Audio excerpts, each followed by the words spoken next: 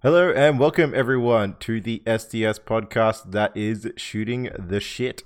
I am your host here, once again, Eugene Caffin, and here to share some stories with a couple of my best friends about some of the things that have been grabbing our attention over the past week or so. I think it's week this time, so yeah, you guys get double dose of shooting the shit, which is pretty good. And joining me tonight, as always, a few, like I said, of my best buds. First of all is my good friend Joseph Ray. Joey, how you doing?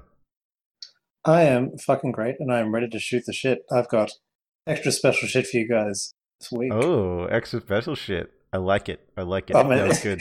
I'm gonna be it's the same dumb shit I always gone about. Okay, right. Yeah, that's fair. That's fair. Not good. Good.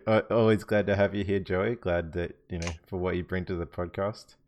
Also joining me back after their absences last week is Mr. Sherry. Sherry, how you doing? Yeah, not too bad. Bit tired, but good. Yeah, excellent. Ready to shoot the shit. You got some good stuff for us this week? Yeah, definitely do. Yep, nice. Be looking forward to hear about it. And the last one that we have is the B Train. Brenton, how are you, man? Fucking amazing. High energy and I'm ready to go.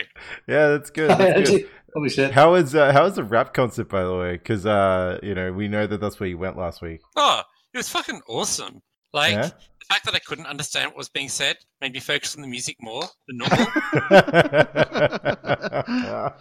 the time, I'm just there with my eyes closed, letting the beats wash over me. Yeah, okay. No, that's You good. can almost say I was writing the beats. Almost. No, that's good, man. I like it. I'm glad you had a good time anyway. Thank you. Yeah, cool. All right. Well, I guess it's time to unveil our topics for the week. So without further ado, I think we will get started, and I think we're gonna go with who should go first? I think it would be Sherry. Sherry, what do you have for us this week? Yeah, so this week I'm just going to talk about War of the Spark. It officially got released actually last weekend. We did get a few spoilers before that as well, like with trailers. And one trailer that I'm talking about is the official trailer is where Liliana is fighting.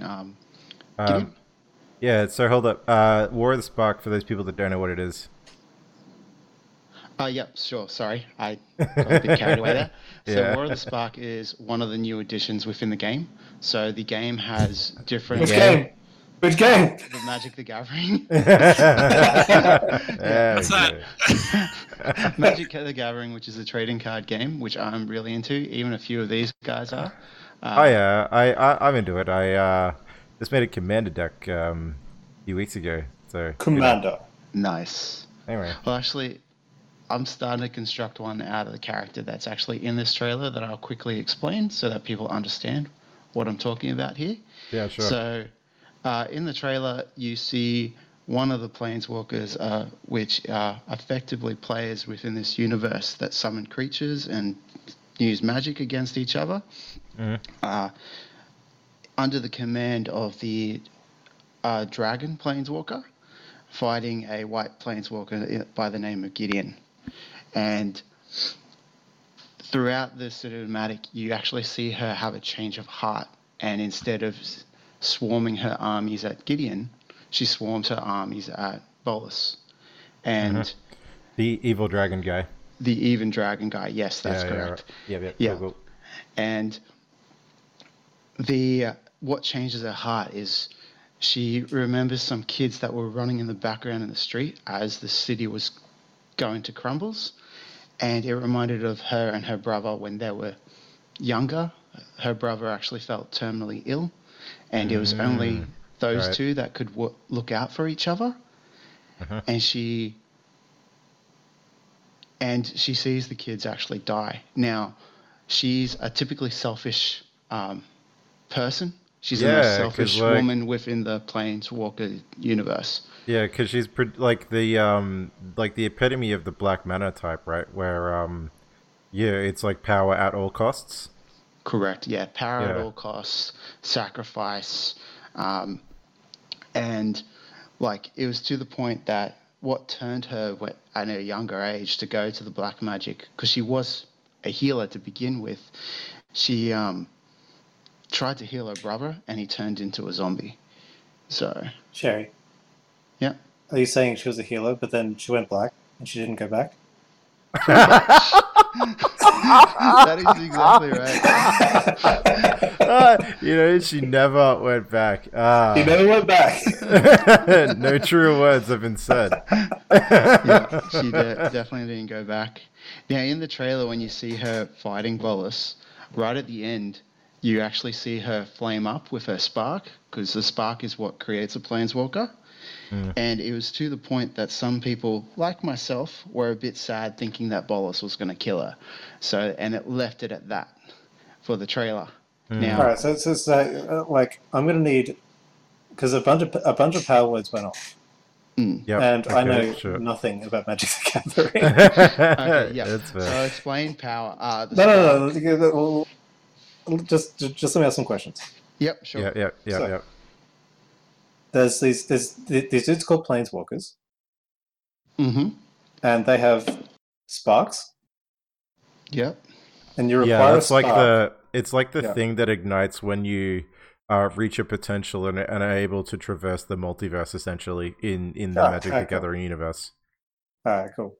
Yeah. And Another good way to explain it is like if you think of Star Wars with the Force, Yeah. what makes them in touch with the whole universe as well. So they become one with the universe in a way. Mm. but like everybody has. It's the also Force. One of it's them also comes like with a sparks. it's also like an anime transformation. Like Yeah. Okay. So Yeah. so Liliana's going like Super Saiyan 2, Yeah. yeah, Super pretty Saiyan much. Blue 2, like Yeah. Ultra Instinct Planeswalker. Mm-hmm. Well, yeah, you go from being like a normal person. Fake. What do you guys call that? You doing the Chad thing or something? I don't know. A normie. Yeah, and then something happens, either traumatic or inspiring, or Okay. and it ignites the spark in you, and then The you spark become of Chad. then you become the Chad or whatever. Sorry. In words that you understand. Yeah. These are words I understand. This is the meme magic. You could almost say that in that moment you become euphoric. You become euphoric. You don the fedora of hope. Exactly. So so this Bolus guy, like, you don't have to be human to be a Planeswalker? No, you don't have to be human. So a few dragons have actually become planeswalkers. His brother Ugin is a planeswalker as well. Yeah, sure. So, but I would think that because dragons are so powerful, they would all be Planeswalkers. Not all of them, no. No. Like, No, do you not just all. have to be exceptional within your race to become a Planeswalker? Or do the spark magically, like, pick somebody? It is effectively that you're exceptional. It's basically realizing your inner potential to be greater. Because Bolus wants to become a god. So he's originally from the same plane as Liliana. That's the reason why this cinematic is so inspiring to some people that know about the plane of Dominaria. It's one of the first planes that actually came into existence within the Magic the Gathering lore. So, like, I thought Planeswalkers were more powerful than gods, because gods are linked to specific planes, aren't they? Yes, they are linked to specific planes. Basically, planeswalkers can jump. Yeah. As we were talking about colors before, about black and white and all that, most planes have a certain color associated with them. Most of them have all colors, while some only have some of them. Okay. Yeah, because I was wondering about that. So, another thing I was wondering about, like, does Sparks color specific? Generally, yes, but yeah. not really. It depends on the person, doesn't it? Yeah, it depends on the person, because some people are even multicolored. A good example of this is Ajani, which is a lion humanoid. Yeah, fair enough. So So there isn't like a black spark and a green spark and a red spark. There's just the spark, and so like get the spark and you become an ultra powerful version. It's sort of like your predisposition that determines like your color, essentially. Yeah, well, I mean it's more like the colors of magic are linked to different places, and they imbue whatever with like themselves. Like the color becomes an aspect of yourself. That's why you can have like red humans and like black humans and like white humans. Exactly. Well, it also allows you to control certain beings of the same color as you as well. Because going into the trading card game scenario of it, is that you make a deck of 60 or so cards in standard or modern leagues, and you are effectively a planeswalker yourself. Yeah. And when you play a planeswalker card, it's effectively adding another player to the battlefield.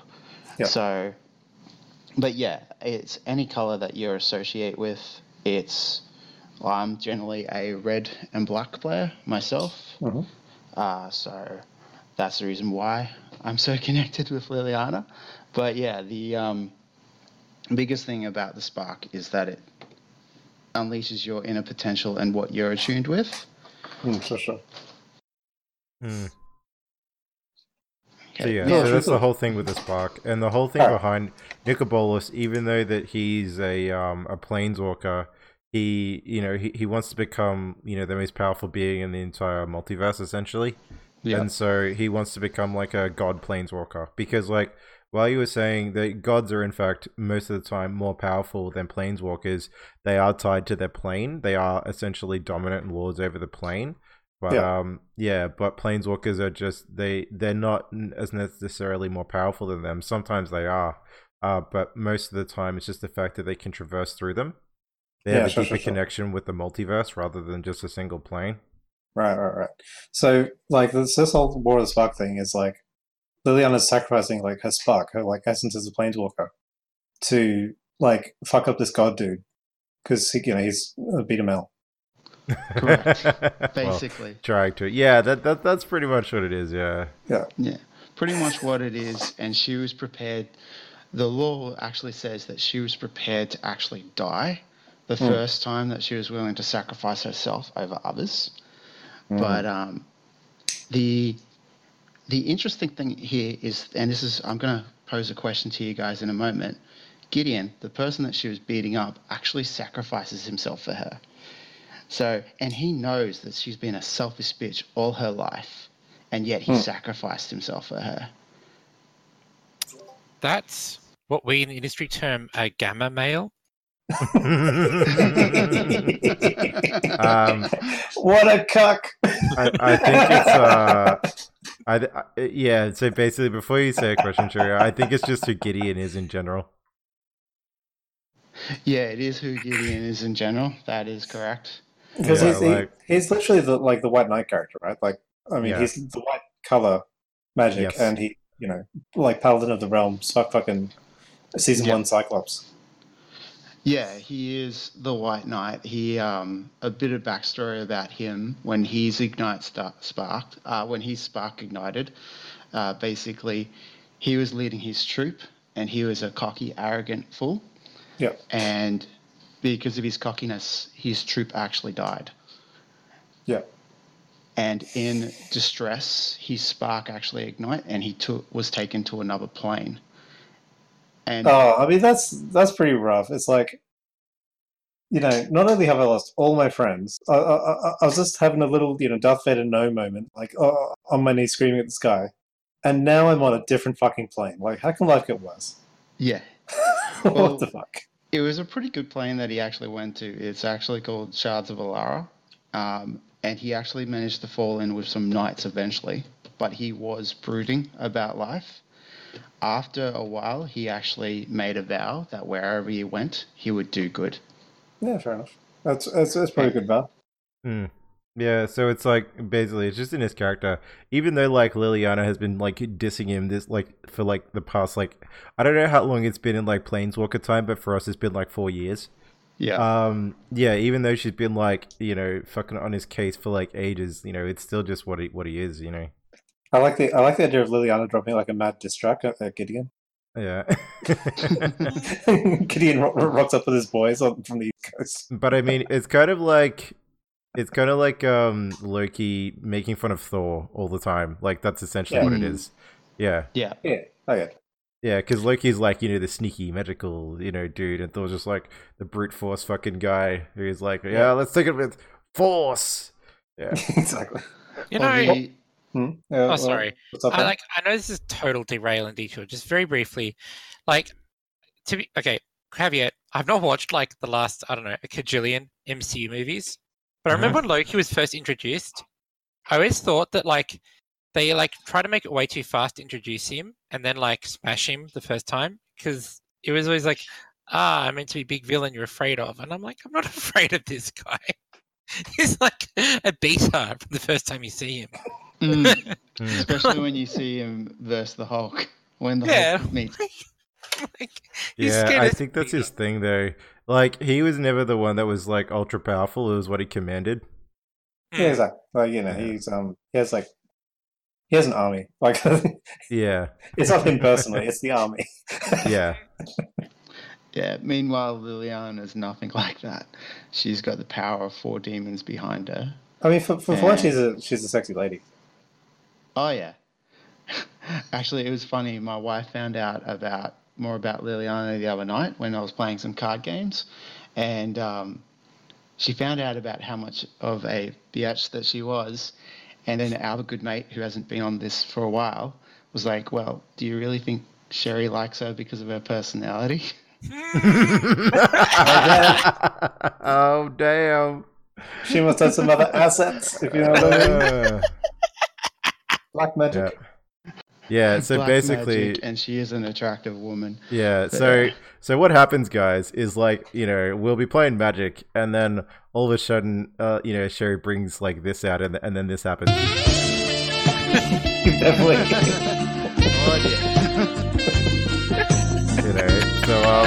Especially one card that's named Liliana Lavelle, very powerful card. If anyone was to look it up. Yeah, it is a very powerful card. But yeah, so my question is, if you guys were in the same boat as someone that was just getting wailed on by zombies, and then the next minute someone's about to die, that you have known, but she's been a total and utter bitch her whole entire life, would you sacrifice yourselves for her? I mean, define sacrifice stuff, because like, okay, dies. No. I know. Obviously, he dies, but like, I have to visualize this a bit better. So I'm sitting there, and like Julia Gillard has just sent a wave of Labour voters at me, and they're all punching me to hell, and I'm like, "Damn you, Julia Gillard!" That is your personal hell. I would agree. Yeah. Yeah. And then what? They're hitting you with like organic coffee cups, like paper straws. Exactly. Anyway, and then Julia Gillard's like, "No, there's a greater firm." Like points her zombies at Tony Abbott or leaving me alone. And then what happens? Like Julia Gillard suddenly tanking in the polls, and I have to write like one article to like save her reputation. Yeah, that's pretty much the equivalent. Yeah, like it would mean that you would sacrifice everything that I'd sacrifice my political career and like everything like I've built up over the last 10 years on hating Julia Gillard, and like but I can reverse it all with one poignant article, and I know what to say. And like, do I hit publish? Yes. Yes. Yep. That's Do you hit basically the publish? situation. If you want to put it in that weird political like thing where you're super right wing, yes. No, Joey. You're like you've just finished typing it up on your antique typewriter. Yeah, absolutely. You're just about to mail it out to Quadrant. Do you not know Quadrant, Joey? No, of course not. Oh, it's like an Australian like print, like quarterly, like right wing publication where you can like write essays and shit, and everything in it is crazy. I had no idea you knew more about ancient right wing politics than me. Joey, you must know the enemy to defeat it. Of course. I don't think I would. No, I probably wouldn't say Julie. Sorry, Julie. Fair enough. Even though you knew it meant, like, okay, so here's the other point: is that Julie Gillard's just correct? She's correct. Like Yeah. objectively. Yeah, objectively just correct. It's a thing I just can't argue, and she's correct. Yes, and she is just absolutely correct. Yes. Mm. For example, Joey, Mm. she's going to like somehow, like, I don't know, something. She's going to remove the GST and instead like raise taxes on the rich because actually consumption taxes aren't progressive. Mm. Right. No, I think I'd publish it. Yeah. Yeah. That's I'd do something else about it. I'd publish it and then like immediately go work at doing something else that's not politics because like I've just ruined my career. I mean, you can always move into a think tank.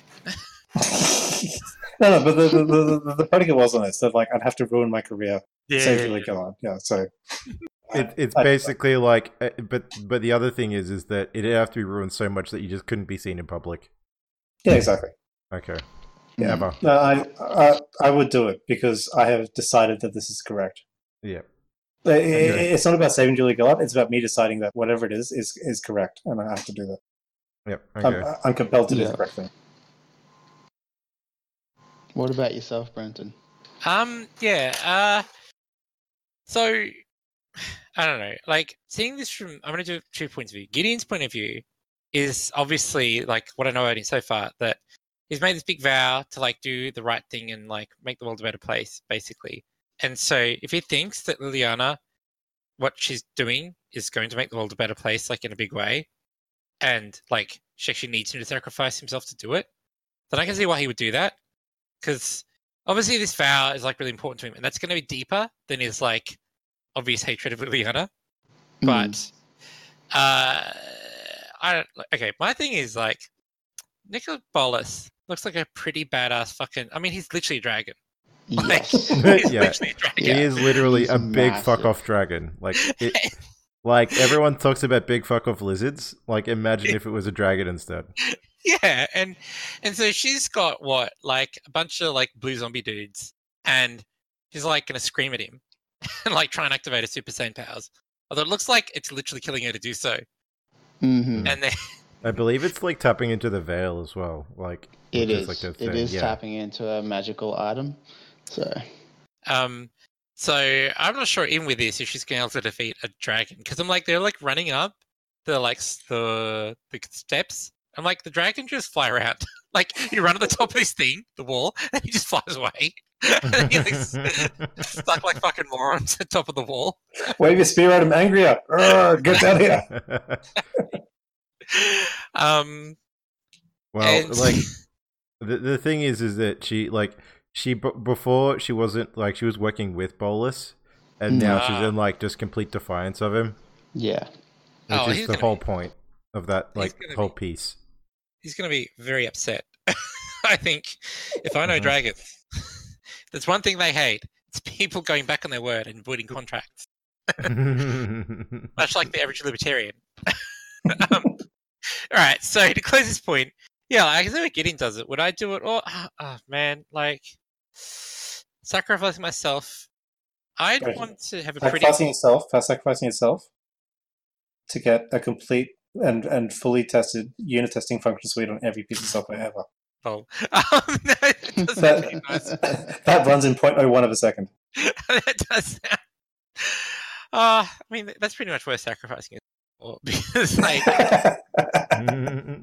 maybe then we'd have like games that don't crash. But yeah, I'd like want to be have a pretty solid idea that I needed to sacrifice myself to make this happen, and that like what Liliana was going to do was like actually going to, I don't know, save the world, save the plane that we're on at least.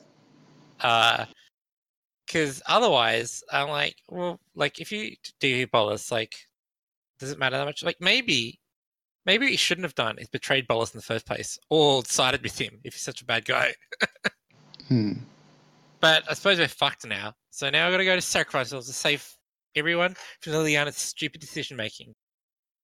Exactly. So I'll do it, As long as there's a plaque where like Liliana's a moron.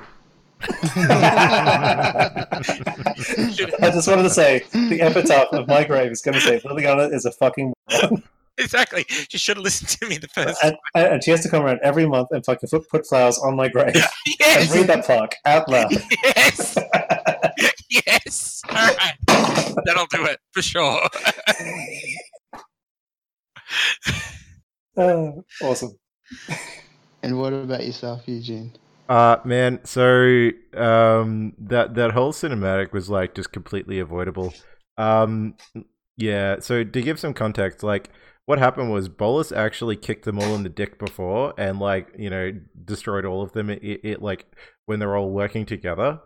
So that's why Liliana got broken in the first place and sort of like went over to like help him out because she was like, well, we tried killing you the last time, but that didn't work. So dried up, cool.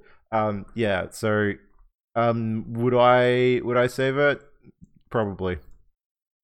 Because if I'm in that position, I know that I can't do shit against this giant fuck off dragon for sure. Like I can try.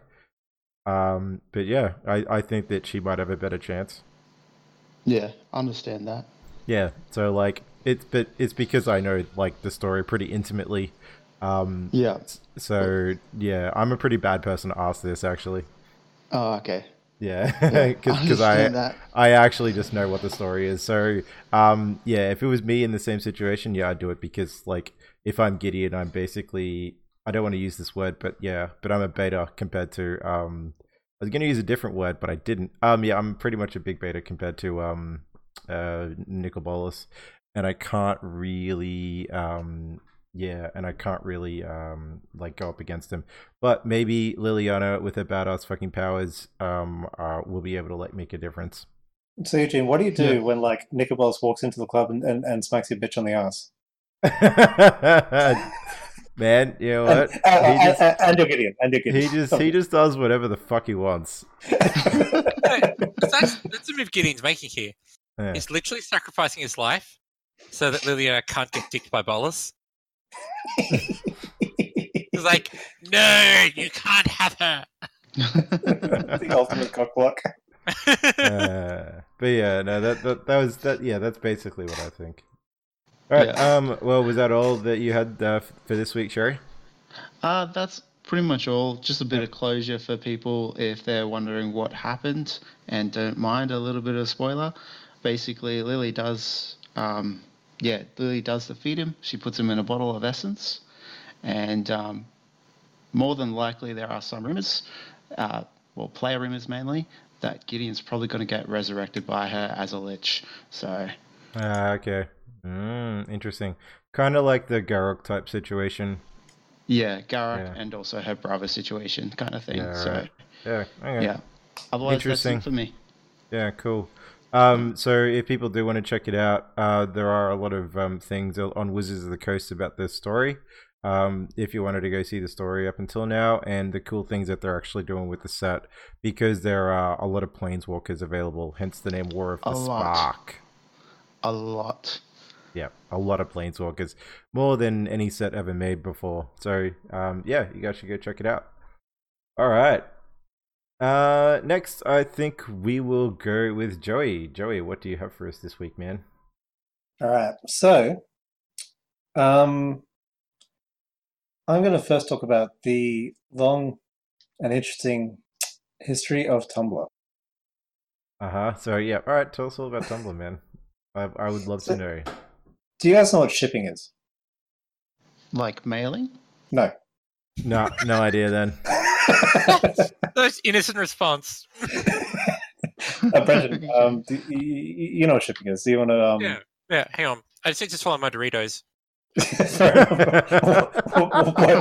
wipe the orange halo of crust off on your black camera shirt. Yeah, of course. Sorry about that. Oh, Brendan. Look, Doritos. I was really hungry. Actually, to be fair, they're CCs. They're not even Doritos. Oh, okay. The good stuff. All right. So, shipping is when in some sort of like usually popular visual media or like books or literature or whatever, a narrative story-based medium like film, TV. There's 2 more characters, and what shipping is the act of fans creating a relationship between the characters that doesn't necessarily exist inside the media originally. It's not diegetic to the media. It's not canonical, as it were. It's also mostly homosexual. Yeah, that's true. Actually, it's mostly homosexual. Although I would say that, maybe part of that is that, until recently, homosexual relationships weren't that prevalent in mainstream media. Yeah. So, because this is meant to be the thing that will never happen. That's the joy of shipping, is that you're never going to see these characters. You're never going to see Captain Kirk and Mr. Spock actually make out. If it would make a fucking $1 billion movie, Paramount Pictures would do it in a fucking heartbeat, I'm sure. they would do it in a heartbeat. I'm absolutely certain of it. But a lot of shipping actually started around Star. And the old message boards were literally what was it called? Kurok. So when you ship 2 characters, you also have to combine them. Oh yeah. So Kurok is Kirk x Spock, or Kirk and Spock. Mm. Yeah, and that was a very popular pairing. Other popular pairings are like Harry and Draco. That's very popular. Yeah, I now understand what you were talking about. Yeah, so Joey, and Draco and all that. Precursor, you could also give context on the word shipping. No, I didn't want to. Cause it's funny. Okay. Because man, English is a wonderful language where it means several different things. Absolutely, and Sherry's answer was on. That was hilarious. Yeah. Anyway, so the reason, so Tumblr is a popular blogging platform, basically, where users can share and host content, whatever. And the thing that sort of got them a lot of users in the software world. What you really care about is the monthly active users, MAUs, or DAUs, if you want to use that metric. And the site's popular if it gets a lot of DAUs. So YouTube, if you use YouTube every day and you watch content, you're a DAU. And Tumblr's getting its DAUs off fanfiction.net, which was previously a big shipping story swap site. And Tumblr was getting it because you could combine, I believe, the textual content with an image, and the image would be some fan art of whatever characters you want making out, or just literally just tits and dick. But also that it was adding a social, because just to clarify, when you say MAUs and DAUs, that's mostly important for social networking websites. I mean, every website, but it's really, really, really important for social networks because they become more sticky and more attractive to people the more people are already on there. And whereas fanfiction, I don't think it really had any social features, except maybe comments. Correct, yeah. For fanfiction.net, it wasn't really trying to be a social networking site, it was trying to be more archive of fanfiction. Whereas Tumblr was trying to add the social networking aspect of it, where you would interact with the people enjoying your work. So if you can imagine, we're talking gigabytes of slash fiction on Tumblr, and everyone's just sitting there with fucking steam coming out of their noses, writing this cool poem. I've used Tumblr a lot. I've never seen any of that. This is the dark side of Tumblr. This is how Tumblr rose to prominence. Wait. Okay. Yeah. Wait, what the fuck do you use Tumblr for then, Eugene? Basically people posting GIFs and funny shit of things that I enjoy. Okay. Anyway, that's basically what it is. So with the rest of the internet, once you put your dick down, it's just full of full of cool cat memes. Yep. And Tumblr's a microcosm of it. So it's once you're done with your fan fiction, there's also tons of funny shit on Tumblr. Yeah, that's basically what I've experienced. Yeah. And then normies Eugene and Cherry come along, and they're like, oh man, this Tumblr place is full of these really cool memes. This is awesome. And that's oh man, Tumblr's really nice. And they don't realize it was built off porn. So what happened was Tumblr also became known, fast forward to 2014, 2015. Tumblr became known as a place where people got really into social justice. And memes came out of the quote-unquote Tumblrista, who was basically stereotypically this overweight cat lady with like giant hair and like problem glasses, and she'd come and tell you about like how great feminism is. And specifically, there were sex negative feminists who were on Tumblr, and this is important because sex negative feminists think that any depiction of sexuality is a negative thing and demeans women, etc., etc. And so, due to pressure from their user base, in 2016 or 17, Tumblr decided to ban pornographic material off their own website. That's a really important point. Is that actually like what drove this? Yes. Okay. According to media releases that I read, it was Tumblr specifically addressed their own user base and their community. Really wanted there to be no pornography on their own website. Okay. And they were also under pressure from their payment processors, because payment processors get really funny about funding pornography for obvious reasons. So Tumblr didn't want to be seen as like, well, we want to keep the site clean because we want to get a good boy image like Facebook or Imgur has. Actually, Imgur doesn't have a clean image. Facebook or Twitter has. Twitter has porn too. This is fucking retards. Yeah, because Tumblr got rid of porn. It was a bad idea.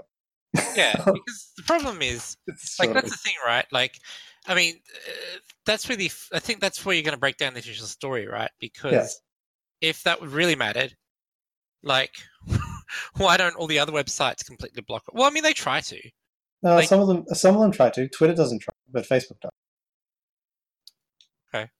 Anyway, just listen to the STS podcast last week. Facebook does, apparently. Facebook does. But the point is, Tumblr did do proper porn filters on their site. No, we don't want porn here anymore. Porn's now restricted content, and if you report it, we'll take it off. What about if there's some sort of female presenting nipple?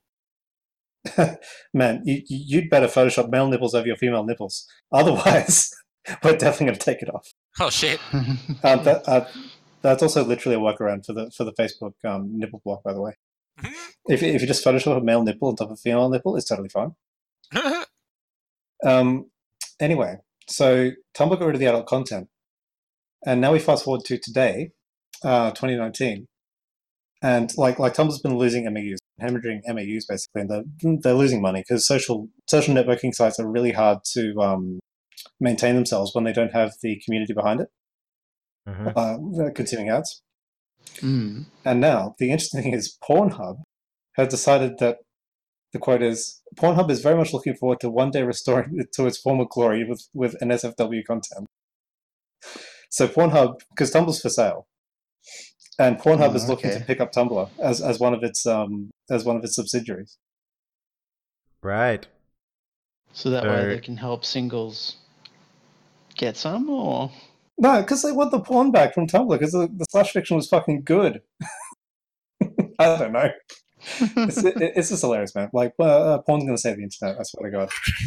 Oh, because wasn't that what the internet's for? Yeah, that's what I thought the internet was for.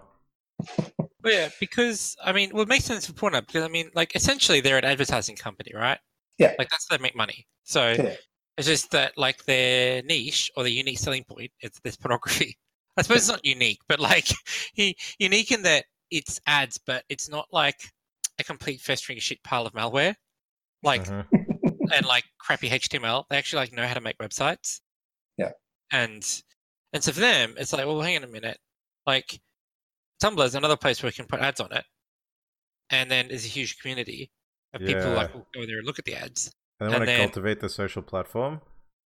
Well, that's the other thing, right? Like, if you become like the only social platform for people who want to talk about adult stuff, I feel like that's a pretty big. That's an advantage over like any other. Well, basically, if you make a social network, you need to have a niche, or be extremely lucky. And it's easier to make the niche than to be lucky, right? So, and I mean, it's because this is the issue, right? Is that people are realizing that it's supposed to be for porn, but if you can't put it on any of these big platforms, and then you can't put it on Tumblr, then like there's like Reddit or like 4chan or whatever. But you're going to like, and they have their own problems. Like 4chan doesn't keep your posts, for example. So if you want to keep something and save it for months on end, you can't use 4chan. Yeah, and so you're getting into like deeper and deeper into these sites that are like the likelihood your content will still be there later is more and more tenuous. Yeah, exactly. And they don't necessarily have the social features that you want. Yeah, but so Tumblr's actually a good intersection of like, it'll keep your content around. It's a fairly big company, and there's a lot of people using it. But then they don't allow you to express your creative interests, quote unquote. But now, if Pornhub gets in on the Tumblr game, they buy a controlling share of Tumblr. Then, I mean, we could get our Slash Fiction back. We could get our Kirkik Spock, which is cool. Yep. Well, is that what you'll be reading, Joey? Absolutely. Good. A quote from the who's this? There's some guy called Price. Tumblr was a safe haven for those who wanted to explore and express their sexuality. Adult entertainment aficionados included. So, I guess Tumblr executives are being positive. Oh, and Pornhub has said Pornhub thinks buying Tumblr instead and opening the floodgates for adult content would help get it back to its former glory. And Pornhub says, "We've long been dismayed that such measures were taken to eradicate erotic communities on the platform, leaving many individuals without an asylum through which they could comfortably peruse adult content." Yeah. Well, if anybody can do it, it's Pornhub, for sure. Pretty much. Well, the other thing about Pornhub as well is that it's not just normal straight up videos. It has animated videos as well, from what I understand. So from what you understand. From my research. from my research. A friend of a friend told me. I'm not going to lie or anything. Everyone has watched porn at some point. But yeah, it's comfortable doing multiple types of media. So I can understand why they're wanting to get into on the fanfic thing and the Tumblr. And honestly, I can see why. Like, I'm just going to say it now. Your favorite author has definitely written fan fiction of like two characters just having homosexual sex at some point. Like every author ever has written it. Charles Dickens probably wrote fucking kinky bum sex in the 1900s between Sherlock Holmes and Shakespeare. Oh shit! I can guarantee it, man. Yeah, I mean.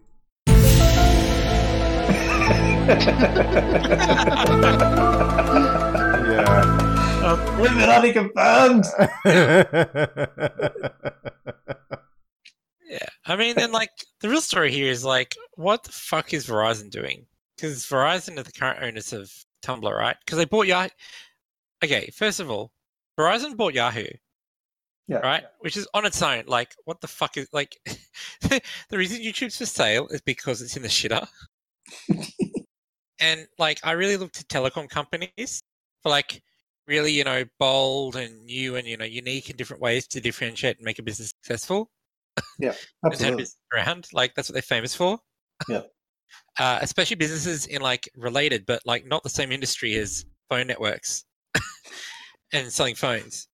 And then, why the fuck did Yahoo buy Tumblr anyway? Like they did nothing with it ever. Because you know why? Because they wanted another fucking name on their fucking the little plaque of companies they own in their goddamn corporate borders. Yeah, that's the thing, right? Because they wanted a social network. Because they could see that, like, they were getting their shit blown in by, like, first Google with search, and then MySpace, and then Facebook, and then Instagram, and WhatsApp, and like, why the fuck would I go to Yahoo.com? Like, because you live in China. That's why. Yeah, like because I want your Yahoo Finance, I suppose. Because... No, it's legit because you live in China. Like it's all they use in China. Okay. And then they buy Tumblr, you buy a social network, and then they don't do anything with it, like for years. Yeah, for years. Because they're like, oh, what can we do to make this better? I don't know. Actually, a big Illuminati confirmed thing is everyone thinks that the actual secret reasons there have been people have been more heavy-handed with pornography on social networks and stuff is because of China. Like a lot of Chinese users are using social networks, and the Chinese government is threatening to ban or IP block the social networks from Chinese users. Yeah, I mean, the mistake they're Because- making is thinking that like China doesn't give a shit about porn. They care about people being able to politically organize outside the control of the government. Yeah, I mean, there's a lot of problems there. Yeah, I mean, I know that like porn's meant to be legal in China and stuff, right? But I'm sure. But, Korea, it's illegal in Korea, but you can have some porn in China, but it has to be. yeah, okay. But yeah, like as if that's the big issue that China gives a shit about. But yeah, the problem. It's just so dumb. And then Verizon buys Yahoo, and then I don't know, does whatever with it. And I suppose in the good way, the fact that Yahoo and then like didn't touch it means that for a while they're able to just like do their own thing. Yeah, exactly. And then Verizon comes in and just like instantly like just fucks the shit out of Tumblr. It's like, oh, what can we do to like really fucking destroy this brand that's already like losing user base? Or at least not growing, which is the same thing as losing when all your competitors are growing. Yeah, exactly. What the fuck we do to fucking destroy this company? Yeah, get rid of like the most vocal and the most like enthusiastic users of your site, the ones who are there to masturbate. Yeah, and the USP. No, you're literally using this website to masturbate, like, and it's your favorite place to masturbate at. And someone just tells you, "Oh, I can't masturbate here anymore." How pissed off would you be? Of course, and like that's a unique selling point. Yeah, Like otherwise, why wouldn't I just go to fucking Facebook or whatever or Yeah. Instagram? look, I can go over here where there's no porn as well. Yeah, At least my nana's on this site. I can talk to my nana. yeah, exactly. You know, you could just also like just go to a pornographic website. No, Eugene, you don't understand the magic of reading fan fiction. The problem is that like if you actually want to write like if you don't just want to watch stuff that like videos that other people have uploaded, Yeah. like to actually interact with each other in like the problem is comments like aren't the same. Like it's that's why they have forums, not just comments and stuff, right? To actually talk back and forth and have also your place. Like the only place that really exists is still like on a like obviously you can make your own website, but I mean like an existing platform that allows adult content is basically Reddit. Yeah, And Reddit has like its own issues, Exactly. and also that you can make your own subreddit, but it's not the same thing as like everyone having one. Like you can just like upload things and people comment. It's not like a proper forum, and yeah, like it's I don't know, it's interesting. I mean, I hope Pornhub does it. Yeah, me too. I'm actually really pro this news. I hope Pornhub buys Tumblr and brings the porn back. Especially that Pornhub has obviously already solved the money problem. Like and the stigma problem. Yeah, exactly. Like, I think that's the other reason why Pornhub's doing this. Like, it's also a marketing power move. Not only to get them in the news, it's like buying Tumblr, and like because that's like a shocking, dog bites man news story, and then also it gets in this user base and like agreeing the advertisers, and then also legitimizing is like saying, like if they can turn it around and make it more successful, like financially, there's also this kind of story of like, yeah, so like a fucking Verizon, this huge publicly traded corporation, ruined it, and us just like adult content platform made it profitable again. Yeah, I mean, I think that might actually be the case as well because, I mean, honestly, where are you meant to upload your fan fiction these days? I actually don't. I think technically you can use it as Blogger because Google apparently like. No. You can use Blogger, but like you can't. It's much harder to foster your own sort of. Yeah. These are my fans on Blogger. It's much easier to do on Tumblr. Yeah, like there's sites like Hentai Foundry and things like that. Anyway, this is too deep, man. Too deep. Oh, really? Oh, sorry. I also don't know. I have no idea where you go to do that. Your PG-13 fan fiction, which doesn't have any tits and ass in it, and like Harry only kind of likes Draco, but doesn't really. Yeah. Yep, of course. Brenton. Yeah. So I actually just had no idea that this was the thing that people enjoy doing. So there you go, Eugene. I've opened your eyes to a new world of degeneracy. A new world. I mean, I'm just never going to experience it, but it'll be there. Yeah. That's actually I just want to mention that's actually a really big point the other reason I think Pornhub might be doing this is because Tumblr was almost, semi-unique in that a large part of the user base interested content was female or female presenting. Yeah.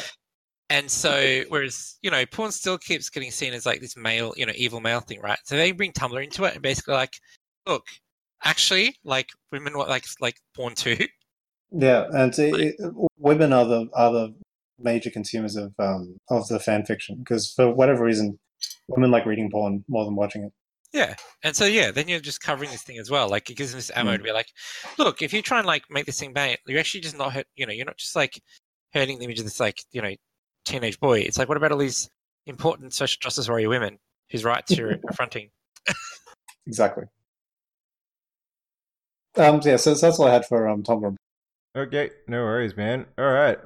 Well, to keep it going, Brenton, what do you got for us, man? All right, fucking awesome. So, keeping up on the Magic the Gathering hype train, I've actually been checking out the video game Magic the Gathering Arena. Mm-hmm. You did mention that. How is it? It's cool. So, just a background. Like, I know borderline nothing about Magic the Gathering. I like Joey tried to get me into it a little while, like the physical collectible card game format a couple of years ago, and that was pretty cool. I know there's like planes and like planeswalkers and like mana and shit, but and tapping stuff. But other than that, I didn't know anything about it. So Magic the Gathering Arena, what is it? It is a digital version, basically, of this card game. What's really interesting, this isn't the only official digital version of Magic the Gathering. There's like another one that's apparently terrible. Yeah, I play that. Magic the Gathering Online. Yeah. So, Sherry, you play that? Yeah, I do. The reason why both me and our other good friend play it is because it allows the older cards. Magic Arena is only the standard format, while Magic Online is the modern format. So any modern players will continue playing this. The interface is atrocious. I can't wait for Arena to actually become modern. So yeah. Yeah, I haven't played him like online, but yeah, that's all I've heard about it. I mean, I'm still surprised how like you can fuck this up that badly. I mean, it's a card like we live in a world where you can make, Red Dead Redemption 2 and like all these, cinematic fucking, 4K video games, and then to fuck up a card game. It's like anyway, but MTG Arena is not like that. MTG Arena is delivery method is like a traditional desktop application. It's in beta at the moment. I think it's only on Windows currently, but eventually it's going to be multi-platform. I don't know if it's coming to mobile or not. Like I assume so. I reckon, like obviously that's what they're going to do, but there's something announced yet. So I've played through the tutorial, and what's really cool. So I actually don't know who the tutorial character is, but I think she's a character from the lore. But what's cool so far is the tutorial is you, the player, come in and you battle like a sequence of randos or characters from the lore. I think to like basically teach you the basics of the mechanics and how the game flows. And then it's cool that it's a bit like Hearth in that there's kind of comedic elements and stuff like this. Like you're meant to play against like this. What do they call the mer people in this game? Merfolk. Play against a merfolk guy who's meant to be like the best guy at the card game in this area, and then halfway through, you're like the narrator's like, actually, pretty sure the best guy in this area isn't even a merfolk. I don't even know who the fuck this is you're playing. And the guy's like, oh, sorry, I lied. I just wanted to have fun. And you're like, what is this? Is this the lore of the game that I'm experiencing right now? Yes, it is. And at the end, you literally, as far as I can tell, like you literally play against Nicol Bolas, and like, well, that was the first time I lost, but then I won the second time because I realized I played it through wrong. So I've already defeated a dragon in this tutorial. Nice. So the actual gameplay, all right? So getting a bit more mechanical, having played Hearth, what I like is that the game teaches you. I mean, I don't know, like. I assume this is not the full list of possible mechanics, but it teaches you these basic mechanics like pretty quickly and smoothly. Like some of the keywords. Yeah, so like for example, one thing that this has that doesn't really exist in Hearthstone is you being able to do like block, like not only block attacks with your creatures or whatever they're called, but also like um you can also play cards that trigger like when you're about to be like your creature's about to be attacked. Yeah, so basically, Brenton, what you just described is the reason that Joey doesn't like Magic, is because at any point, provided you have the right card, you can interrupt the flow of the game. So what they do here, yes, like instance, right, or interrupt. I can't remember what the keyword is. Yeah, So instance. what's interesting is, so far at least, you can't do whenever you want. So the game, the round proceeds in like the proper sequence. But what it is it's like a time limited slot where you can do your instance in response, like before the next round proceeds. Okay, so I think it isn't like a wait and see. Like you literally have like a window to do it. Yeah, the game, like, I think tries not to show, like, it tries not to expose too much of the mechanics of, like, you know, like a countdown timer. But I can see that, like, there's like a sequence and you get to choose if you're going to block or not and how many you're going to block with. And then there's like a little phase where you get to choose if you're going to use one of your or not. Mm-hmm. And if you don't, then it just goes through. And I think it's time limited. Like, I haven't played against people yet, so I don't know if the timing format's different there. Like if there's roping and stuff. I assume there is. But yeah, it is. Yeah, it is time. It looks like you don't have an infinite amount of time to sit there and wait and see if you want to cast your instance. Like you have to like go or not. Yeah. So, just talking about MTGO for a little while, it has timing as well, but the timing is so clunky that this has actually streamlined it, so it's similar to actually Hearthstone with the timing. Yeah, it's way closer to Hearth. Like it's basically Hearth. It just has these extra mechanical elements, and obviously the game and cards are different. And the whole like because they introduced the basic stuff. They introduced like flying, and then the equivalent of what's it called in Hearth? Creatures can attack as soon as you put them on the table. Oh summoning sickness or whatever. Yeah, it's called Charge in Hearthstone, and then Haste within Magic. Yeah, my favorite mechanic. Yeah, it's really cool, right? And they've already introduced all these mechanics to me, and that's really cool. And then, obviously, it's free to play to start with. I can see, and so what they've seemed to have done really well is, like you've got daily quests. There's like 3 daily quests at a time, and you can, if you don't like one of them, it looks like you can switch your daily quests for like another one that's randomly selected. Hearthstone does that as well, by the way. But yeah, it's cool that they have it too. Yeah, all right. Planet Health has it. And also, it looks like you unlock a bunch of stuff for free in the tutorial, and then you can obviously like earn cards and decks as a result of like playing. But the other thing you do, obviously, it's got a shop where you can spend real money to buy gems and then buy cards. My concern so far is, like, as a game like Hearth where there's seasons, and so there's cards that are standard, all right, and they're going to go out and become wild or whatever. The Magic has another name for it, but like you can play like pure standard or like from all the cards that are available. The issue is like if you start buying decks and then they fall out of meta, it's basically forcing you to be on the treadmill of buying new decks eventually. And also because I'm not into Magic that much, I don't know which ones are standard and how because it's already got it seems like 5 different so what do you call them? when it comes to that, like you do have to know what's in standard. And basically what you just described is the reason that Magic has been making so much money for however many years. Is that basic concept where like, if you want to play standard, well, guess you better buy the new stuff. Yep. And the same thing with any card game as well. Sorry. And that's why Modern is very popular. So that's why I've gotten into Modern, and our good friend as well, because it's anything since 2007 that you can play. All right. Yeah.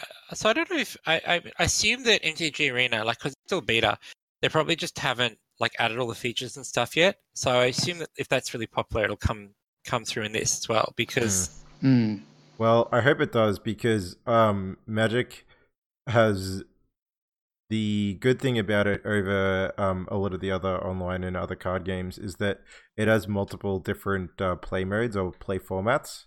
So like you can play whatever format you like. So so you can play a constructed format, whether it's standard, legacy, modern, whatever like era you want to look at. But it also has things like booster drafts and good limited formats, as well as commander. So like there are already a bunch of really cool game modes that they just need to implement. Okay, yeah. So hopefully that's it. Oh, it's cool that I haven't seen in Hearth is that there's like a tech tree like outside of each game where you can. I think as you do quests, you get like little baubles, and you can put baubles into your tech tree and like basically choose where you I think what sort of decks you want to go into and what free decks you get. So you can I don't know what I've got. Like, so let's say I'm picking like red or whatever, right? I can keep going to red and then keep getting more red deck stuff, red color stuff. Oh, cool. Yeah. Okay, so it's like basically a collection. Yeah, exactly. Right. I mean, if you play it enough, I'm sure you can, get whatever you want. But the other thing I think is, I haven't done the numbers, but it just on the outside looks like it might be cheaper than Hearth, like on average. Because obviously it depends how big the decks are and how, like, if you need rare cards to have like a meta deck or something, I'm not sure. Yeah, generally speaking, you do, but it is a bit, yeah. And the other thing is that you do need 4 of the same card, so I'm not sure if that plays into account. Well, you can go up to a max of 4. You don't have to put 4 in, but if you want the good probability, then yes, you want 4. Yeah, then yeah, you'll want 4, and especially the like cards that really define your deck or the ones that you need to play around. Yeah. Okay. So there are just like a certain core that you do need 4 of. So yeah. I'm not sure whether or not that would make it more expensive or not. I imagine it's pretty comparable, actually. Yeah, it looks like some like newbie deals. Also, I must not have unlocked this feature yet. Apparently, you can play multiple formats, like constructed, draft, sealed, and stuff like that. So yeah, it would have like the sealed and also probably the drafts in a situation. But yeah, modern won't be for a long time because they'll have to include all the cards from the past into it. They may not even decide to do modern. Yeah, that would be the one thing where like Hearth has had some challenges where trying to include all these mechanics and then just having straight up bugs in the game, like the game design, and especially that like whereas Hearth is, it was like it's like quote unquote new and invented by Blizzard and digital only, and so Blizzard can make up whatever rules they want and basically just say, however Hearth works is what the rules are. Whereas MTG is obviously the fan base could be described as a little bit more autistic, and so just a little bit, huh? I would use the word discerning. Yeah, sorry, discerning. Discerning. And so, and that like MTG already has this huge like rule book and all this official stuff. I can imagine that like that's going to be focus of MTGA is trying to make sure that it follows the exact same rule set. It would properly. Be because it's been a game that's been in existence way before Hearthstone. So Hearthstone was something that no one completely understood, and so you learnt it as it came out. Well, this is something that the players will be like, this is missing, and keep on reporting that kind of stuff to the creators saying, oh, you missed this mechanic, please put that in. Yeah, and so but I'm cautiously excited about that because obviously this game engine looks pretty good. Like the cards look really cool. Like they're like the spitting image of the physical cards. Like when you see them in your hand and stuff. So I'm like, oh, this connects back to the physical experience. And like they've obviously you can buy special card backs. Nice. Obviously. And like legendary card backs and stuff like that. Like they're not that cheap either. I think it's like $10 or $20 for like these crazy card backs. Like holy shit. Yeah. I mean, it's kind of like putting a sleeve on your deck, I suppose. Like you can, because that's the thing. Oh like, yeah. People really enjoy putting specific sleeves. Like even I do it. Even I love it. Like having a particular type of sleeve that I play with. So it's the same experience. Yeah, sorry. You can also get sleeves as well as card art. Okay. Yeah, digital sleeves. I was like, to protect my digital cards. Oh boy, they could get dust on them. Exactly. Well, there's the mini game. You've got to like dust off your cards. No, you have to sleeve your cards with virtual tweezers. Yeah, that's the new game mode. It's the sleeving game. I'm on board. Yeah, you need to get it inside the sleeve with your tweezers and not drop it on the ground. Otherwise, it loses its value. Exactly. Yeah. Exactly. Well, talking more about the programming stuff, like one thing that I really like that Magic has done, because they had MTGA for a long time, and then Blizzard came out with a card game with a interface that was so superior, and then MTG actually came back and actually revamped their interface, which is something not other companies have done. Yeah, I would agree. There are a lot of like new digital card games that have came out, like things like Gwent Eternal, etc. Shadowverse. That have done like a really good job of a digital interface ever since Blizzard came out with Hearthstone. So yeah, it makes sense that that Wizards would do the same thing. Yeah. Oh, Blizzard kind of actually created that. What's the word for it? The expectation of what a card game should look like online. Yeah, like taking it out of, I mean, as much as I like in-browser stuff, because you don't have to download anything, but putting it into a proper like game engine and being like, come on guys, like, think about what you could do, like beyond just having like pictures of cards on the screen. And what you can do, like, I mean, what I liked about Hearth is that because it's digital to begin with, right? Like you can have things where it like makes up cards on the fly, or has cards that like you don't necessarily have to actually own, like spell effects and stuff. Like I thought that was really cool because like, well, what can't you do? Like, in game. And the other thing that I really enjoy, that sort of like that makes the soul or the heart of the cards is like when you play it, there's a sound like this, for example. Leroy Jenkins. Like that's just what happens when you play Leroy Jenkins. Yeah, good Leroy. That's really cool. And that's something that Arena's actually started to do as well. Like have that's good interaction with you and the. Yeah, I like it. Yeah, so I'm on board the hype train. I think it's pretty cool. Nice. It's obviously like, because the problem, like the reason you need to go digital is that, especially in today's world, like I think that there's a lot more people who are willing to play the game than are willing to play it physically and go to like play spaces and meet other people and stuff, and don't necessarily have a group yet. Yeah, for sure. Because it is a bit hard, particularly if you're a bit shy. Maybe you have a lot of anxiety around it, and to physically go to a fucking card game shop and play the neck demons. For the virtual reality experience, though, like you need like if you buy the game and you buy a collector's edition, they ship you out a box, and inside the box is like this little perfume, and the perfume is like gamer musk. So you can, as you're playing Magic the Gathering, you like spread some gamer musk around, like at the. Yeah, exactly. That's what you're missing. Joey. Well, the other thing that I hope that they do is also be able to order real cards as well as the digital card at the same time. I think that's cool. Although the risk is that like basically the digital cards should be cheaper because they don't have to print and distribute them. Like, I think they are cheaper at the moment. I just like some companies use that as like a trick to basically try and trick you into thinking that digital cards are like worth as much. And I'm like, no, they're not. Like, fuck off. Like, you can copy them for free. Well, to give an example of that, I did a deck on MTGA Online, which cost me $20, while in real life it would have cost me about $250. Holy shit! All right, that's a pretty good deal. Yep. I withdraw my complaints.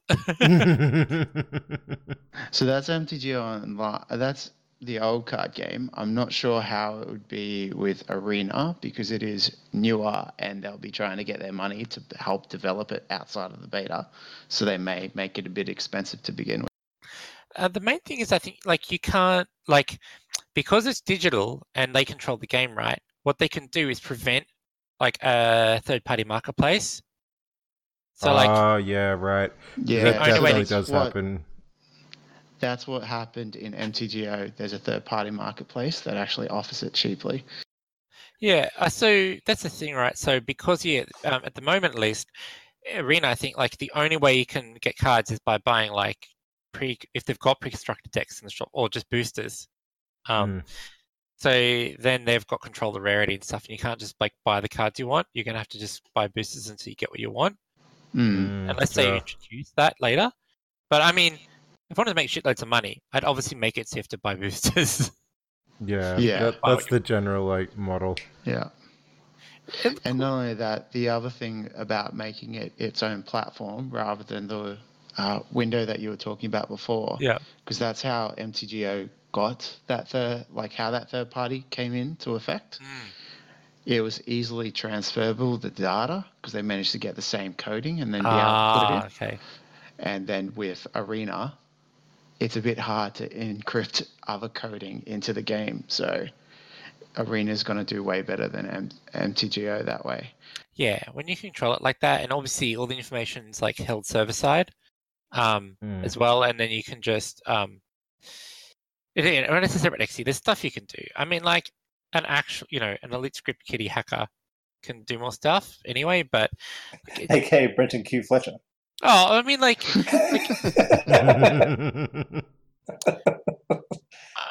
I don't Don't think lie, man. You've already got the nudie mod, Liliana. well, that's what's missing. Yeah, they make us a kind of a nudie mod for like the narrator in. I want to see Bolus's nipples. And not those fucking male Photoshop nipples. Exactly. Actually. Not safe for Facebook. Yeah, but anyway, I don't think that's big of a deal. Like, it's a lot easier to make games like that with a logic server side and then control the client and then make it so you can't extract data as easily. But even if you could, like, to maintain, like, as long as MTG Arena is like less buggy and has more features and like more complete mechanics implemented than anything third party, then more people end up there. I think, like, especially if it's really complicated to make the full rule set work properly. That's how you prevent people from like using third-party stuff, because third-party devs will just give up. Because like all Magic has to do is, in the 2020 set, introduce like a new unique mechanic that's really complicated to implement software-wise, or just keep doing this. Or the other thing as well, with it having card interactions as well, for something happening when you play the card. It'd be hard for those devs to actually create the same mechanic that they had planned for the card. Yeah, exactly. So even if you can like duplicate it, you're not going to duplicate it day one, right? Because according to this, at least going forward, card releases are going to be like at the same time in physical and arena. Yeah. Well, I think they have to do it that way. Of course, yeah. For the aforementioned discerning audience. Yeah, like, can you imagine if like they're trying to sell this as like the future of digital for Magic, right? And it's as valuable as like playing offline at the same experience. If physical comes out first, you're like, what the fuck? Well, that's what's made me download MTG Arena, simply because War of the Sparks come out, and I'm like, I really want to get my hands on that new Liliana. Oh yeah. And 2 weeks later, I really want to get my hands on that Liliana nudie patch.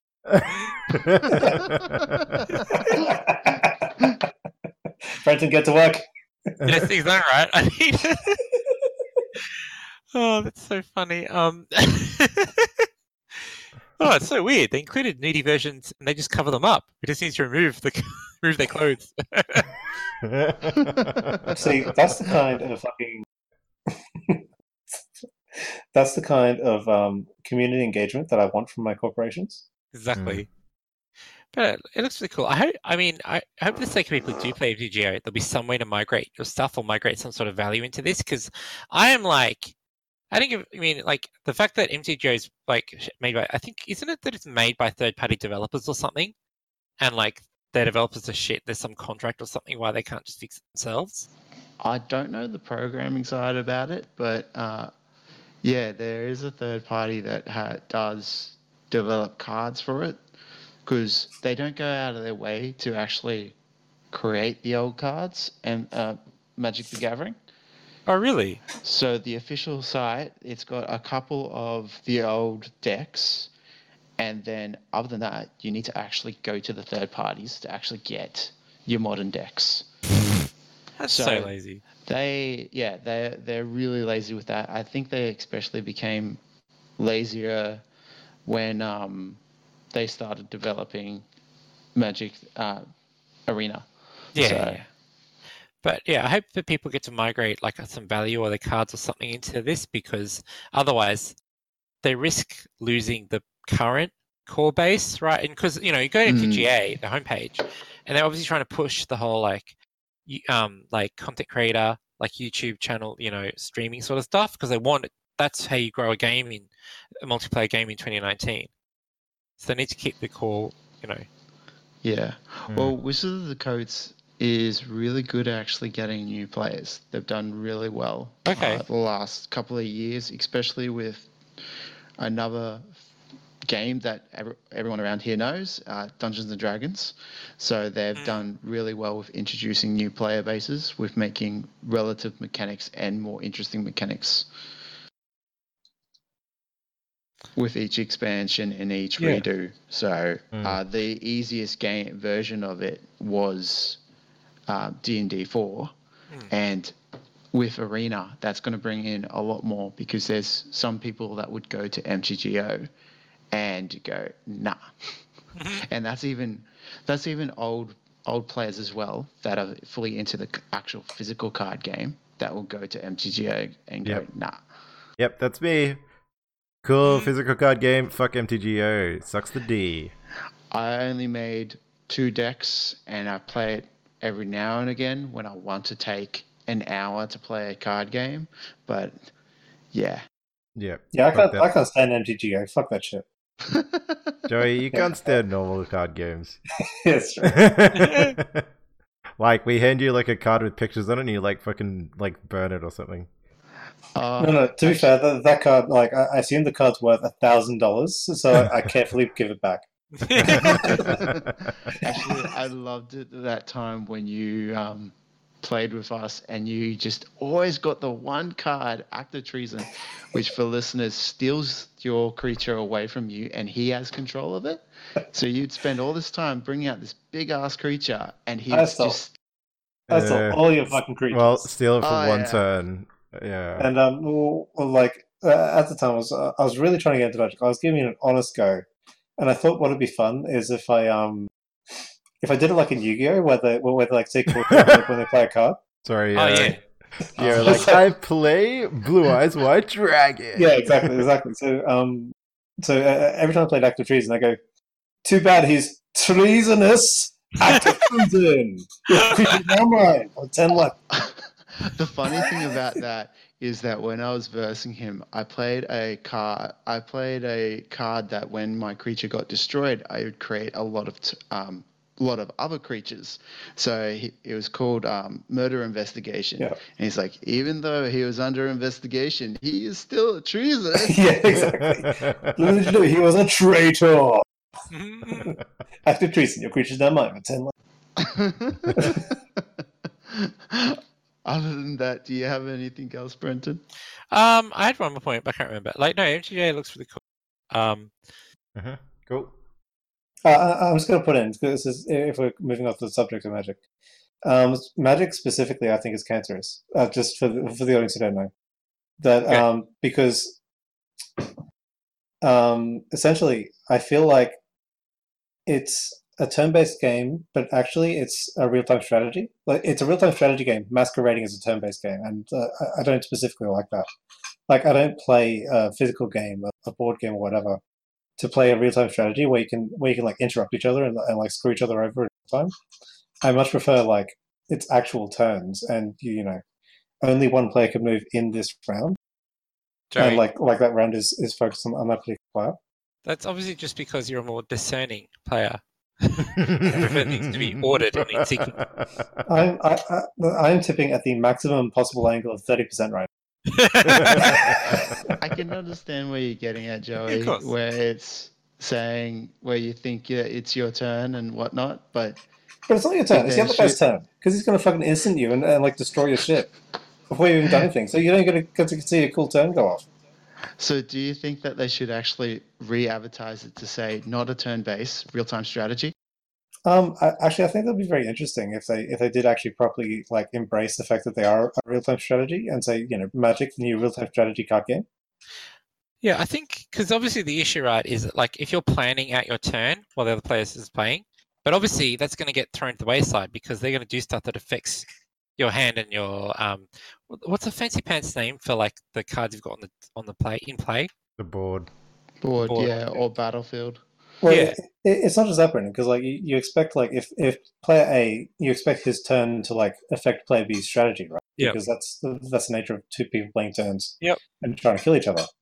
But the fact is, player A will be doing stuff, and in the middle of player A doing stuff, player B can screw over player A on player A's turn. Yeah, that's so true. That's what I specifically don't like about Magic specific. Yeah, no, I mean, obviously, it's the good news is we've got both kinds of games in this world.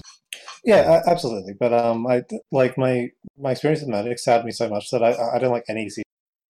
Yeah, he doesn't. So like, even when that's not the case in Hearthstone, because like Hearthstone is the epitome of you can only do things on your turn. Like Joey still doesn't like that just because he's been soured so much. Aww. Yep. And also you can interrupt your player's turn, but you've actually got to prepare something for that. So, you fans out there, you've activated my trap card situation. Exactly. But even if you're player B and you're interrupting player A's turn, your interrupt has no guarantee of going off because player A can just interrupt your interrupt. It's like, what the fuck is this? Fuck this game. That's my rant against Magic. Yeah, you're right. Like the only reason like I think it works as a noob, like I'm sure next week it's say like clarify this more, but I think the only reason like it doesn't go crazy like that is because there's like a practical limit to how many like deck cards you'd want in a deck. Because like I was looking at this, right, and like normally there's no card limit in a deck, but like the problem, like the reason that's not an issue, because if you make a deck too big, then you got no idea what you're going to draw. So you got no idea like what percentage chances you're going to get, right? Yeah, of course. Like yeah, and so like obviously as a player, I think there's a limit to how many different like unique things you want to bring into your deck. Because like maybe they just won't synergize. Yeah, sure. Well, like there are decks specifically built to do what I'm saying I hate. Yeah, of course. So you hate blue players. Mm-hmm. I mean, I hate all Magic. And like basically, what happened is that our friend Aiden also just made a deck where it just had no win condition. It was just basically doing everything that Joey hates. And like the idea is to make your opponent actually just quit the game. Yeah. Literally flip the I don't think I ever played against that, to be fair. You didn't, but you faced against something similar. Yeah. Like wasn't there a thing recently with Hearth? There's some like thing about people like going all the way to 20 or like roping or like there's something about like not having a limit on how long the game can go or something. No, there is a hard limit coded into Hearthstone. Yeah, I think it's like 50 turns or something like that. Yeah, no, that's the thing. Wasn't there like some new cut expansions out, right? And like people are hitting that limit because like they can't. Oh yeah, there is. That's screwed over because out. Yeah, it's because they're playing a card called like I think it's like Archivist Elysiana or something like that, where you discover some cards and then you shuffle copies. So you essentially get an extended amount of cards, and you do things where you put more cards in your deck. Okay. So even though you should theoretically only play 30 turns in total, and then you go into fatigue, and then you might have a lot of health, so you might actually reach the cap. If both people are playing Control Warrior and both people are shuffling multiple cards into each other's decks, then both are gaining a shit ton of armor and like keeping their healths high, then they can reach the cap. Okay, that sounds like a mistake. That's crazy. I thought you were about to say it was Rogue, but academic espionage. Yeah, you can do espionage, but that's not the popular Rogue. The popular Rogue is the aggro Rogue at the moment. My kind of thing. Yeah, definitely your kind of thing, Sherry. But yeah, it's the Control Warrior mirror that is specifically doing it. Yeah. Okay. All right. Okay, cool. So in the interest of time, I think that'll have to be done, Brenton. That's all right. Yep. All right, cool. So actually, keep it on the Blizzard train. Seeing as we are running pretty long, I won't talk about all of my stuff, but I just want to talk about some Blizzard news. So basically, I have been back on the Blizzard bandwagon for a long time now, and you know what? I've just been getting into this thing called Blizzard esports. Have you guys ever heard about this? We should do a podcast about it. You know what? It would be really great to do a podcast about Blizzard esports. What would we call it though? Like, I guess Blizzard's cold, so we could just like chilled. Yeah, I like it. Yeah, I chilled, like it too. the chilled esports podcast or something. Yeah. Yeah, you should listen to it if you can find it. I have a feeling Media. I feel it's over at jhatro.com. But So seriously which though, game within the Blizzard have you been particularly watching? the one that I've been watching the most is in fact the Overwatch League. That's the one that I put on because of timing. It's just on from 9 to 12 on the weekend. So, I wake up and have my breakfast, have a cup of tea and watch the Overwatch League. And I've really been getting into it, and it's actually been really, really fun seeing a meta that basically can never be played on ladder but looks really awesome to play. Yeah, Tell us what the meta is. So they basically play rock, paper, scissors depending on what's happening. And there's this like meta that's evolving where people do the standard, what they call GOATs, the 3-3. Yeah.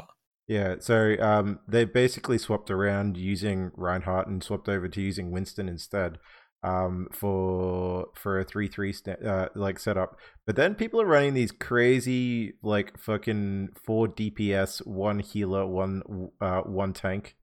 Wow. Like setups. Mm. And it's just fucking crazy to watch, and it's so cool. 100% agree. So it's just about out DPSing the other team before. Yeah, well, it's more just like it's usually Wrecking Ball. That's the person that's the main tank, right? So the tank is basically just like rolling in on everyone's nuts, and then like hopefully your team is able to kill the enemy team or defeat the bunker that's set up. Because normally it's there to like break open a bunker setup with the fucking right click hero Bastion. Okay, yeah. Yeah, like doing his thing. Fuck Joey's favorite. I love that. Well, also if you have a Reza with Bastion at the same time, that's a nasty bunker. Okay, so the bunker that's coming through right now is Orisa, Bastion, and the new healer Baptiste, because he can put down the immortality field. So even if you like dive in, like smack him right in the face, everybody, Baptiste can just like put a nope field up in your face. Oh wow. Lovely. Yeah. Thanks, Baptiste. Thanks, Blizz. Yeah. I love you, Jeff Kaplan. Otherwise known as Bishop. Yeah, aka Bishop. Yeah, Bishop rocks up and then like says something about the far future being even more fucked than it already is, and it makes an immortality field. Anyway, so yeah, that's one of some of the current strategies that are going around now and make it really fun to watch. Yeah, that's cool. That's cool. In particular, though, normally you do get some dominant teams and some like shit teams that go around. But a new team that is coming around is the Vancouver Titans, who are actually just undefeated in the entire Overwatch League at the moment. Oh wow! Yep. My wife will be happy about that. She loves the Canadians, so. Oh yeah. It's a Canadian team. I believe it has some Koreans on it. So like, I mean, not really from Canada. The problem with the Overwatch League is like let's call them quote unquote Canadian. Yeah, I mean, like there are some people from like all over the globe, but they don't necessarily play on the team that they say that they're from. Like, don't get me wrong, there are British guys in the Overwatch League, but do they play for London? No. Okay, yeah. Yeah, so it's kind of like, sure, you can follow some people, but just know that like your team doesn't have very much bearing on like where they say that they're from. Yeah, I sort of like it, but I sort of don't, because the reason I like it is like, what I want to see actually as a gamer is the best players in the world facing against the best players in the world. Yep. And I actually don't care if they're all Korean. Like that doesn't bother me from a gameplay point of view. But on the other hand, from a football hooligan point of view, I definitely want to see actual Australians fighting actual like British people because that's what I emotionally want to see. Well, there's some Australian commentators, if that makes you feel better. No, it doesn't make me feel better. Also, there are no Australian teams in the Overwatch League. We're in the Overwatch contenders. Okay. I know what you mean, but you know what I mean. Like I use Australia as a metaphor. Like I could have, the contenders thing was here, like at the convention center. Yeah, the Extreme Masters contenders thing. I could have gone. Right. You could have gone. You noob. To be fair, like tickets for the whole thing were like $150. Oh yeah, shit! yeah. Right. Each. And I was like, whatever. That's too much. That's too much. They included like the rest of IEM or whatever, like which is cool. But it's like, so yeah, you could have watched any game that you wanted to. That's which is cool. Yeah, man, I would have gone. Actually, I don't know. That's questionable. $150, man. It's just the contenders. That's for both days. It's just for the contenders. It's not like the world, and it's not like because what the fuck do you win if you win contenders? Like, probably the chance to go to Worlds. Is it? They need to do a better job of marketing this. I think the contenders are like it's sort of like, you know how you have. Okay, I don't know if it's probably changed, but like back when I was watching it, it was like when you have the LCS and then you have like the open division, and the open division feeds into the LCS. I believe it's similar.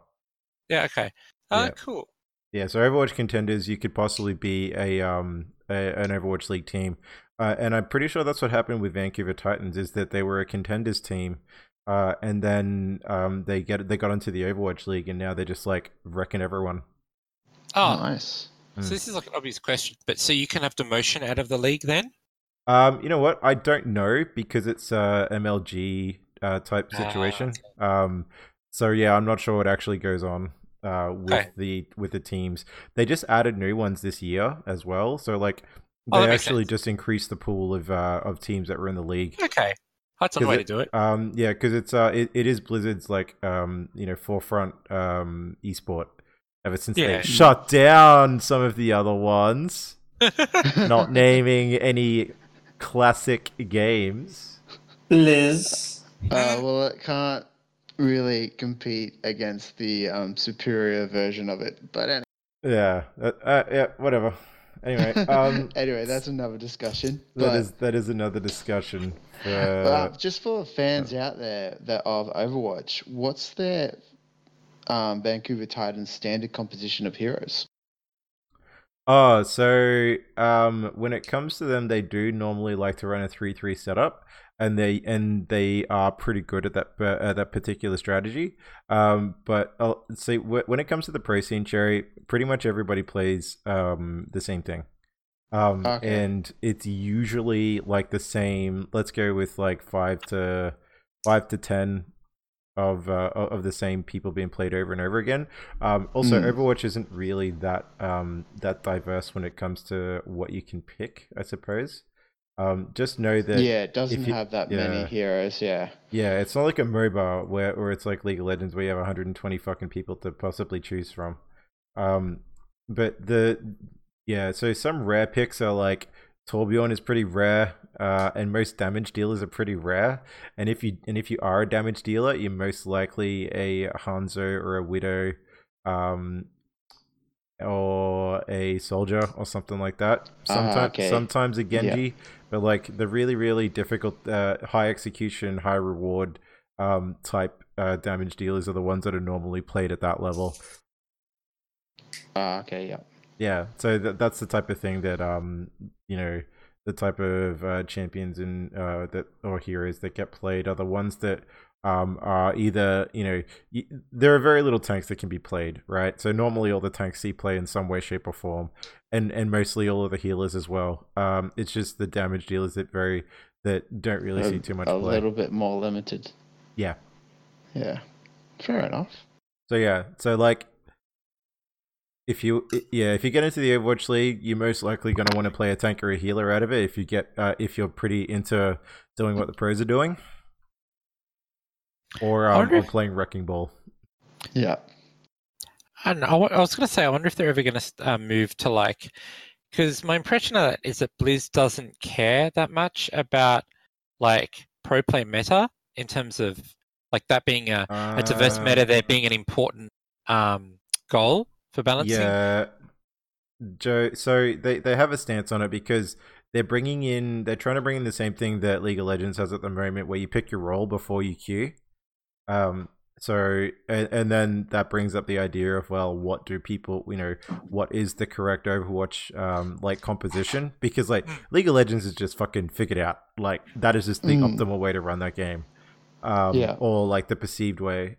So the same thing is with Overwatch, right? Because you can run a lot of different strategies. You could run like quad tank or triple tank or all DPS or like all DPS one healer, which is like my normal quick match.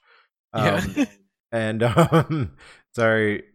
basically they're gonna try and force 2-2-2 on everybody. Okay. And just a question, because I only play quick match and I haven't seen any league games. Can they swap heroes during the? Oh yeah, for sure. You can swap provided you're at the spawn point. Oh, okay, yeah. So still like, that responsive gameplay where if something's needed, they can instantly bring.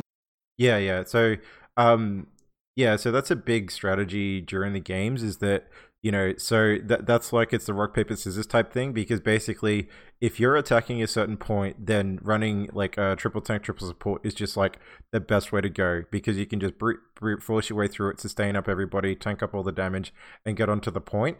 But then other times, it might be just much better to like fucking sink your teeth in, stand your ground, and set up the bastion to like right click everyone. And then so maybe once you take the point, you swap over to a different thing, or maybe it's not working, and then you swap to this or swap to that, and it's a lot of the intricacies of the games. Oh, that's cool. Yeah. So yeah, it's pretty much like that. And if you haven't played competitive, Sherry, they do have to do attack on defense on the same map to see who's the better team, which is much like competitive. Okay. Yeah. Yeah, as far as I know, right, like the rules, like the game rules. I don't mean like what you're allowed to, not allowed to do, but I mean like the structure of the game, right? Like you play both sides of assault or whatever. It's the same currently in pro play and like ranked, right? Yeah, it's exactly the same. Yeah. Which is cool. Yeah, it's cool. So some other highlights from what's happening this week is one that I was pretty excited about was there was another world first race, a new for World of Warcraft, a new raid came out. Ooh, nice. Yeah. So it was pretty much a a raid that people weren't really looking forward to, or people weren't really hyped about. It was called the Crucible of Storms, and it was basically just an extra add-on to the current one, the current tier that they're on at the moment.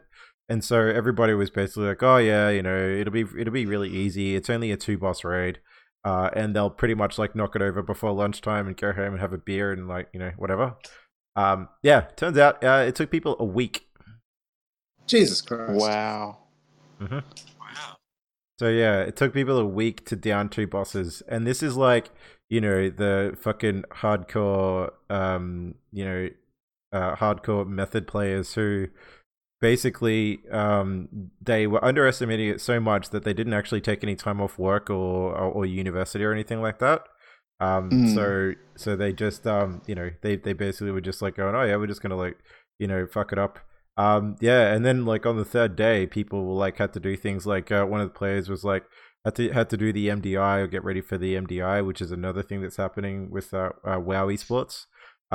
People had to go to work and everything, so this mega disruptive schedule, and people couldn't do it, and there was like all these talks about day 6 and day 7, and in the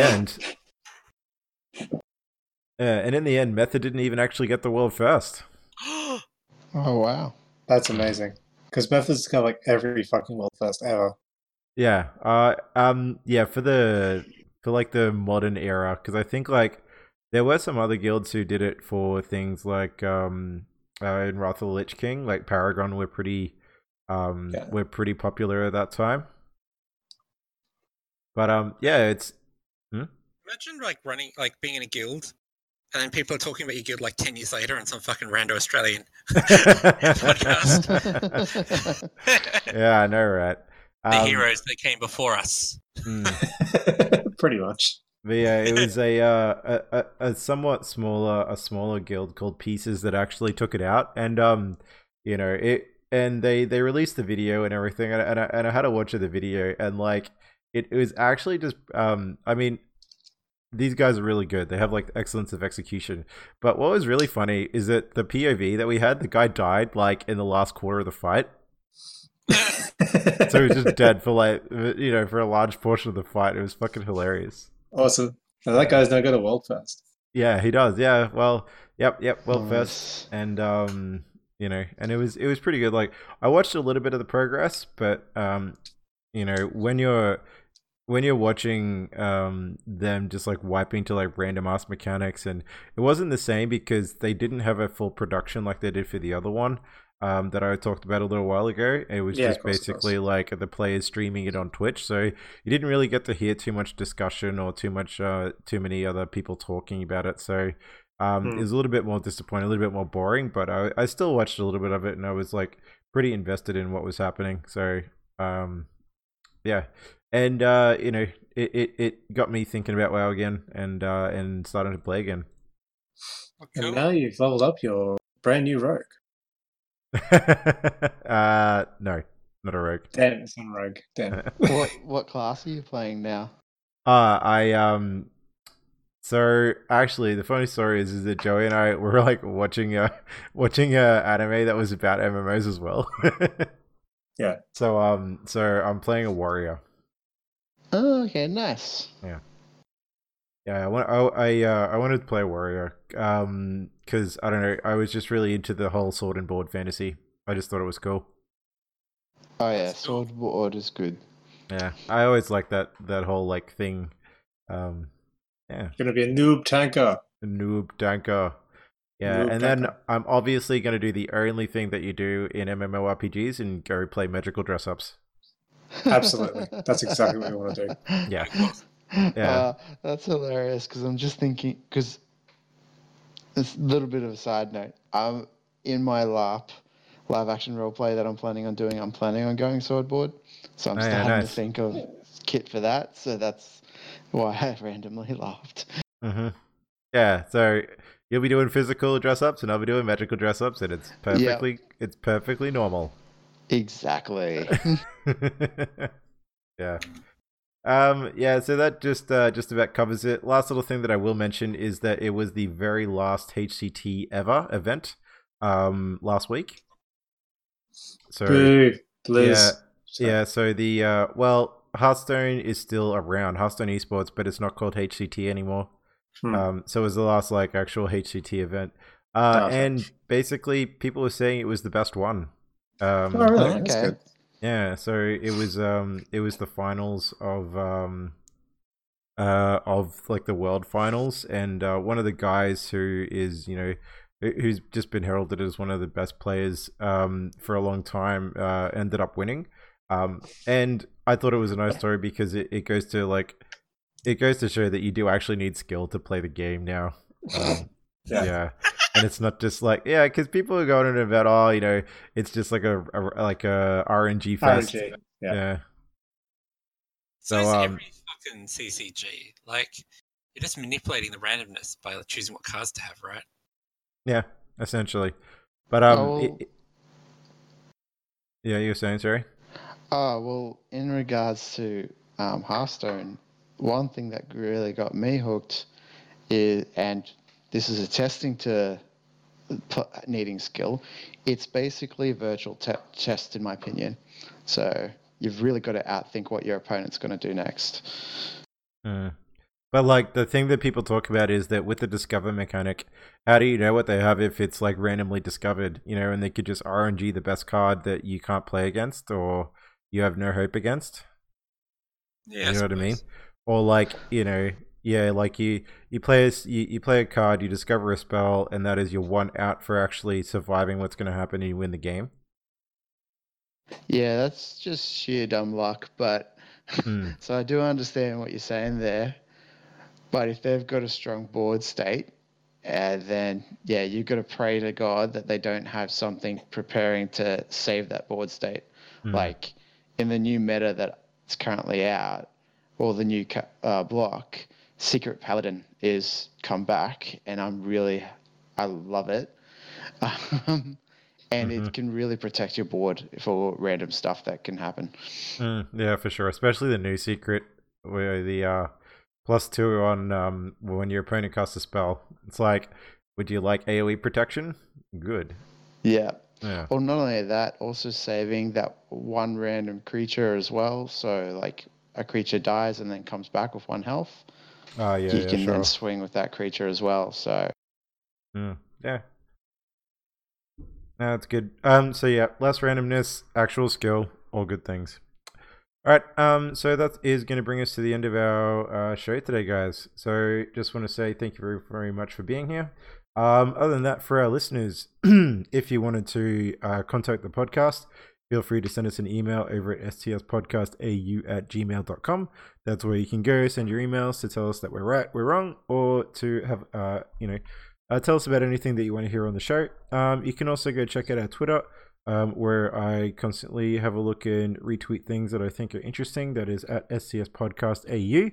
So that's where you can go for any information or to have a look at things that are quite interesting. You can also go over and check our feed for our podcast over at jhrate.com.